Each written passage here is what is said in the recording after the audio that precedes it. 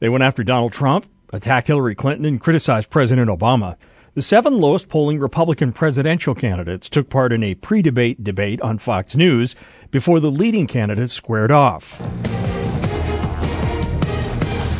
They debated in front of a sparse audience. A photo tweeted by NBC News showed only a handful of people, with most seats unfilled.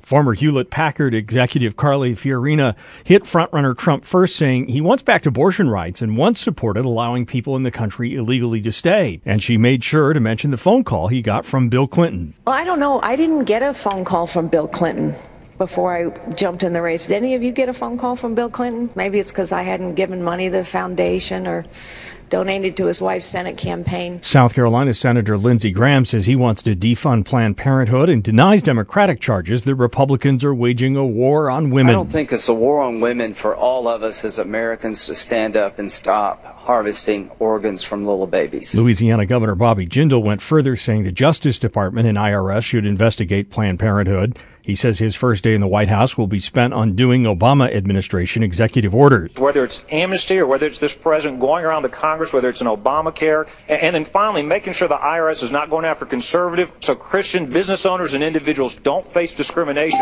for having a traditional view of marriage. Former Texas Governor Rick Perry criticized Donald Trump for running a campaign based on celebrity rather than conservatism. He says his main focus will be improving the economy. We can put America back on track on a growth level and a growth rate that we've never seen in the history of this country. Manufacturing will flow back into this country. Former Pennsylvania Senator Rick Santorum wants to limit legal immigration and crack down on illegal immigration. He, too, would start his administration by undoing Obama administration executive orders. We're going to suspend and repeal every executive order, every regulation. And second, the First Amendment Defense Act, which is protecting religious liberty, I will institute an executive order to make sure the people of faith are not being harassed and persecuted by the federal government. Former New York Governor George Pataki touted his leadership experience. I can govern by bringing people together. And also, I've been tested in a way no one else has. We need to bring people together in Washington. The talk has got to stop. The action has got to begin.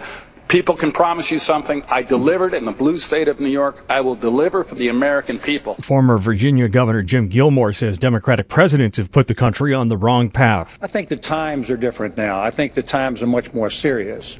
Because of the Obama-Clinton policies, the United States is moving further and further into a decline. Pataki's been out of office since 2006. Gilmore's been out of office since 2002. I'm Steve Grzanich. This is Rivet.